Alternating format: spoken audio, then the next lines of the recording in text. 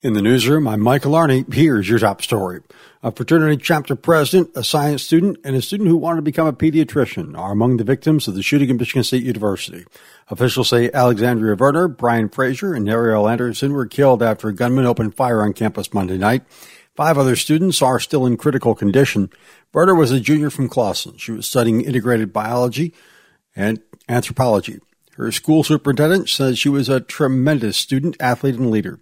Frazier was president of Michigan State's chapter of Phi Delta Theta fraternity, which says in a statement its members are heartbroken. State Representative Joey Andrews was in St. Joseph Tuesday after the Michigan legislature canceled its sessions due to the mass shooting at Michigan State University. Reflecting on the tragedy, Andrews told us it's obvious the state needs to change something. Why hasn't it yet? If you look at the polls, a lot of this stuff is pretty broadly popular. Most people agree that we should have strong and enforced background checks, and most people support red flag laws, and a lot of this stuff is very popular broadly. And I think, honestly, it's been a lack of political will that stopped this from moving forward. Andrew says the shooter in East Lansing had a history of gun crimes and shouldn't have been allowed to possess a firearm. He's hoping change can come soon. I'm hopeful that our new trifecta here in Michigan can act, and we can actually lead the way and show the country that this doesn't have to just be like a normal part of life, that we can actually try to stop these mass killings from happening. Andrew says lawmakers need to look at more than just preventing another Michigan State University or Oxford High School shooting. He says they need to consider future possibilities to prevent gun violence. He told us lawmakers were on the phone until early in the morning discussing ideas and making sure that staff were safe. After a protracted hearing of citizens opposed to proposed development at the site of the Nye's Apple Barn, a development plan will move ahead, but with only a partial recommendation.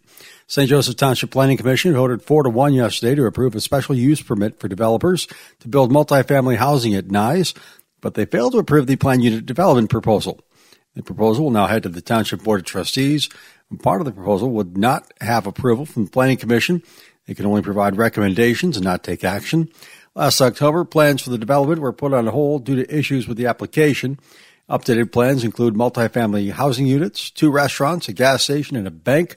All of those would sit on the 12-acre property at 3151 Niles Road, just off I-94, exit 27. At least a dozen members of the community spoke against the development, citing concerns that including increased traffic, crime, noise, human trafficking, light pollution, and vermin attracted to restaurant dumpsters. The board expressed concerns that the plans were not what they envisioned when they saw the site as a potential mixed-use development. The Michigan High-Speed Internet Office, or MiHi, is on a listening tour across the state as it prepares a plan for $1.6 billion in federal funds for high-speed internet. They stopped by Benton Harbor yesterday. Representatives talked with elected officials and residents at Lake Michigan College about their broadband needs and concerns.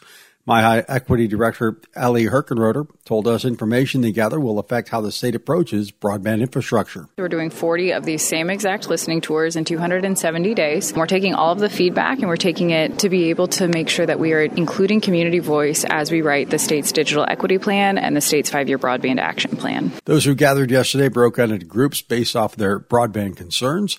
Those were availability and affordability, but MiHi also asked them to consider available devices and tech skills.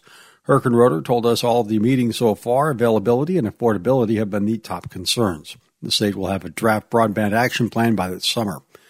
The Media Center at Upton Middle School in St. Joseph School District will be getting a facelift.